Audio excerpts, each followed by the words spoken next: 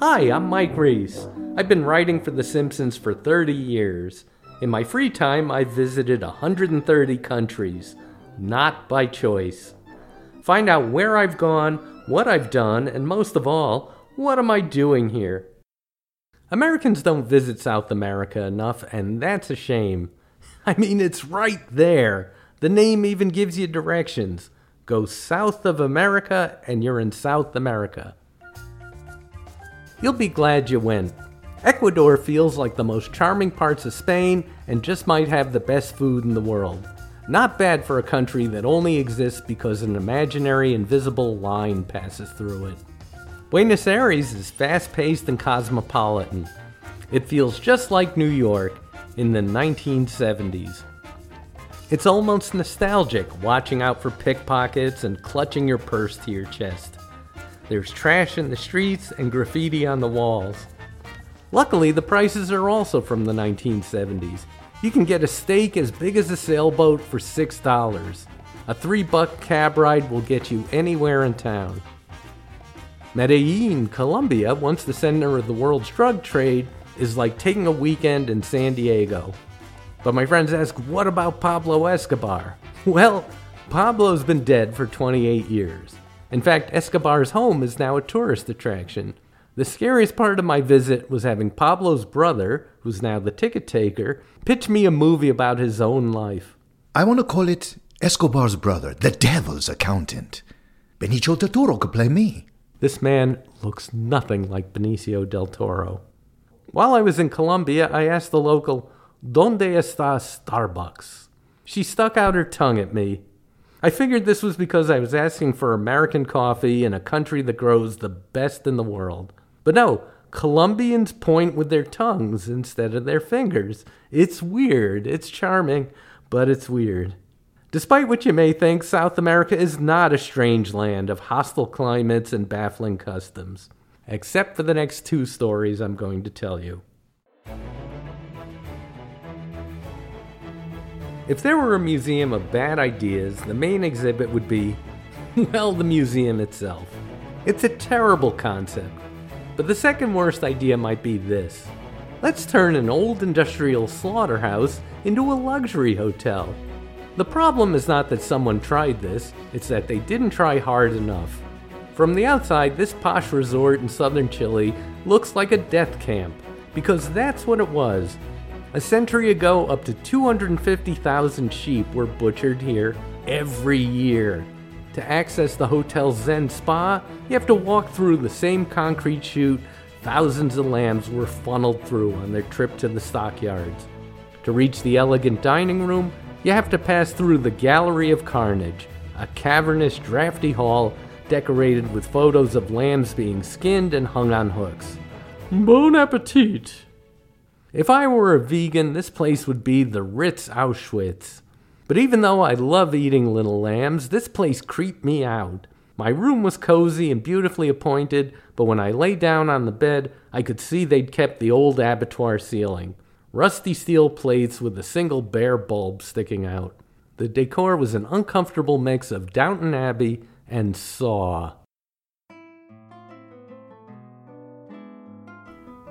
Another problem with this hotel, and it really didn't need another problem, was that every single employee in every single department was bad at their job.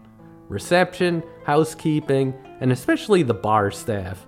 Every night I'd order a cerveza just to see what they'd bring. A whiskey sour, a bowl of peanuts, nothing, a cup of coffee, the hotel manager, a prostitute, anything but a beer. Ordering became a Dada exercise. Of course, it's hard to find good help when you build your hotel in one of the least populated spots on the planet. Patagonia. But with its snow-capped mountains, crystal blue rivers, and sweeping golden plains, there's no place quite like Patagonia. Except Montana, and Colorado, and Utah, and Idaho, I imagine. But Patagonia has one thing they don't have. Persistent gale force winds. The wind blows all the friggin' time, and like Patagonia itself, it blows hard. The travel agent who sent us here neglected to mention this. But everyone else couldn't stop talking about it. There was the tour guide, This was the last place on Earth man settled due to the high winds. the cruise captain, There are at least 3 reasons for Patagonia's high winds. the hotel clerk, You might wear these earplugs to bed to block the noise of the high winds. It's windy because there's no other land at this latitude. Even Pangaea knew not to come here. If you don't believe me, look at a map. You're not going to look at a map. All the wind in the lower southern hemisphere hits Patagonia because there's nothing else on Earth to stop it. It's a great place to visit if you're a kite. When I called the travel agent to complain, she said, Patagonia is lovely except for the wind, which is like saying lung cancer is a lot of fun except for the cancer. In fact, the tobacco companies have said just that. So why do people travel here? It's the name, Patagonia. It sounds so romantic. One friend asked me, you mean that's a real place? Of course, the name loses a little something in translation. It's like the Bolshoi Ballet.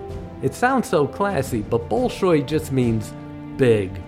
Bolshoi Ballet, big ballet. Big deal.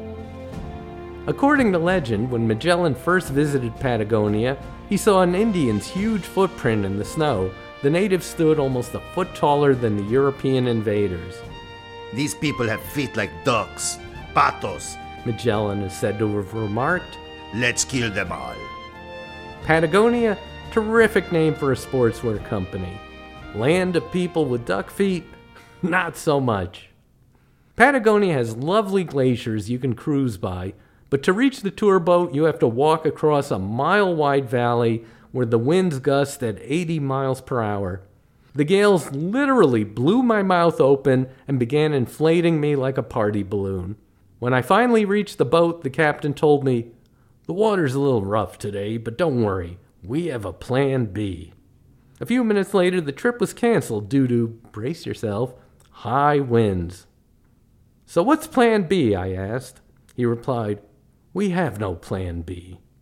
There is in fact just one other tourist attraction here. It's called Tres Torres, 3 giant black squares of rock jutting out of a mountaintop. They look like something out of Dante. They look like Satan's rotting teeth. Google a picture if you don't believe me. You're not going to Google a picture. It's a 4-hour near vertical climb to reach the devil's dentures, with the wind pushing you back at every step. Everything about this place said, don't go there. My wife wanted to go there. A good husband would never send his wife on this life-threatening hike alone, so clearly I suck. Denise and I have been together for 30 years. We could spend one random day apart. This random day happened to be December 25th. My wife spent Christmas making this grueling climb while I remained in the comfort of the Abattoir Suites Hotel. That's where I wrote this podcast, while enjoying an ice-cold cerveza. Of course, what I'd ordered was a club sandwich.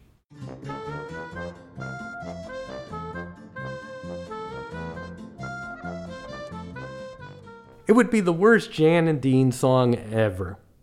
4 cows for every boy.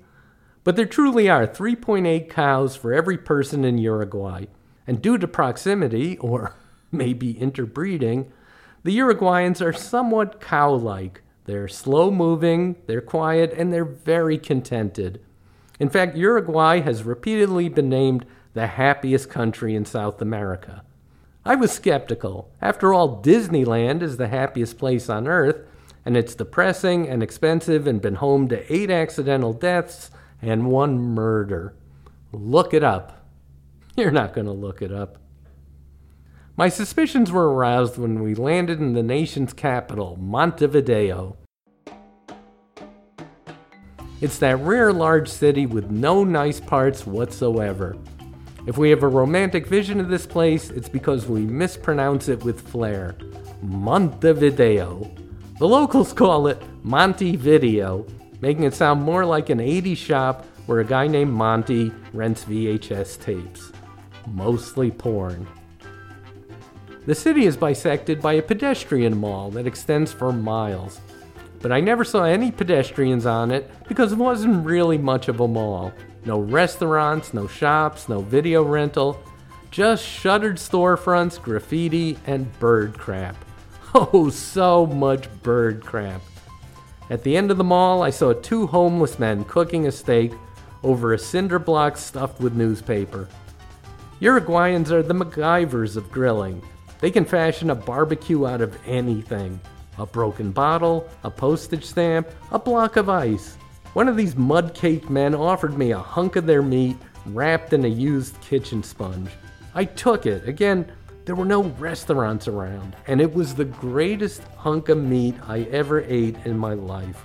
When the cows outnumber the people 4-1, there's no excuse for bad beef. Steak is the main ingredient in the country's national dish, the chivito. It's a sandwich on French bread stuffed with an entire friggin' steak, as well as mozzarella, tomatoes, mayonnaise, black olives, green olives, and bacon.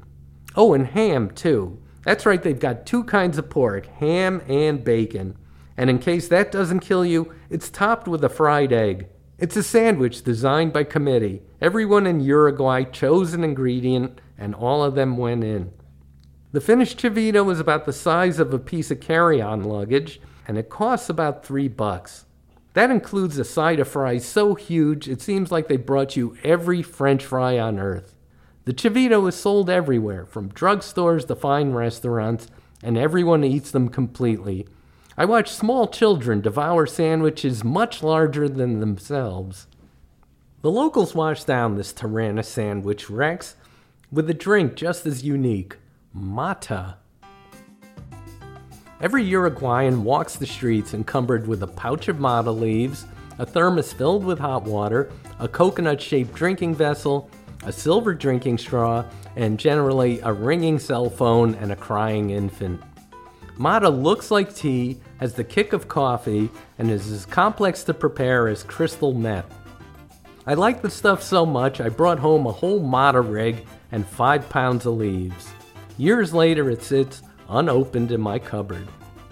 The number 1 tourist destination in Uruguay is Punta del Este, a spit of land that curls into the Atlantic and comes to a point so sharp you could cut a chivito with it. Both sides of the peninsula are developed with high-rise beach resorts, but there's a catch. On the sheltered bay side, the weather is calm and warm. On the ocean side, you're perpetually battered by cold ocean winds. Can you guess which side Mr. Trump built his luxury condos? Here's a hint. The sign, featuring Eric Trump in a hard hat, has blown down and splintered to bits. You have to wonder about the quality of the condo construction when even the billboard can't stand up. On the town's main beach stands the symbol of Punta del Este. It's a sculpture of 5 concrete fingers, each the size of a man, clawing their way out of the sand. What does it even mean? Hey, come for a day at the beach and get crushed by a giant from hell. I left the town via the only bridge. It has 4 huge nausea-inducing humps in it for no good reason. And I headed off to Atlantida, a city comprised entirely of quirk. I passed by a house that looks like an eagle, a hotel that looks like a ship, and a church that looks like an army of ice cream cones, all within 1 mile of each other. These weren't even tourist attractions. They weren't marked on the map.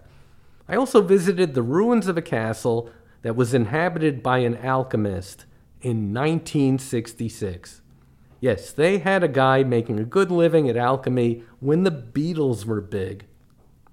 I reached my quirk quota and then some at a Uruguayan boutique hotel.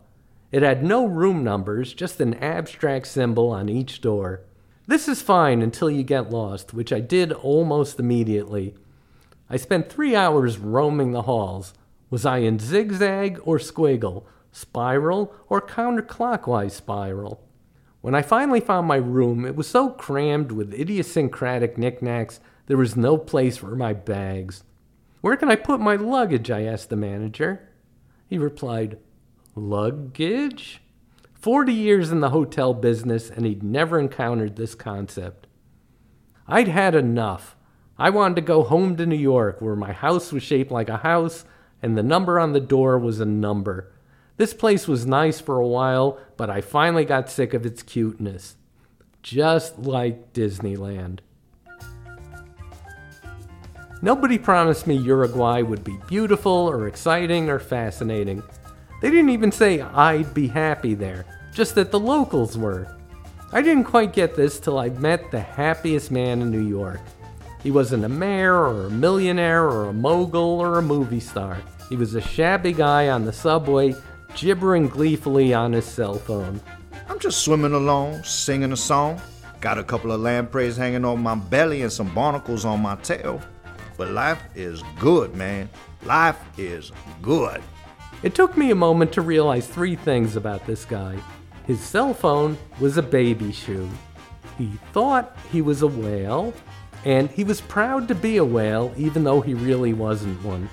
Uruguay is like that. It's a nation of 4 million kooks who are inordinately proud of their country for no good reason. They're proud of their bizcochos, the national dessert that's just salty crumbs held together with grease. And they choke these down with their local coffee, which may be the worst in the world. They built gorgeous museums honoring their 2 best-known painters whom no one has ever heard of. There's Joaquin Torres Garcia, who draws like a kid who owns 4 crayons, and Carlos Paez Villarro, who draws like Joaquin Torres Garcia. Uruguay was really a nice place to visit if you just lowered your standards enough. Just like Disneyland. Well, that's a cheap shot. What Am I Doing Here was written and performed by Mike Reese and produced by Josh Perillo. Additional voices by Trevor Morris, Mike's Funny Doorman.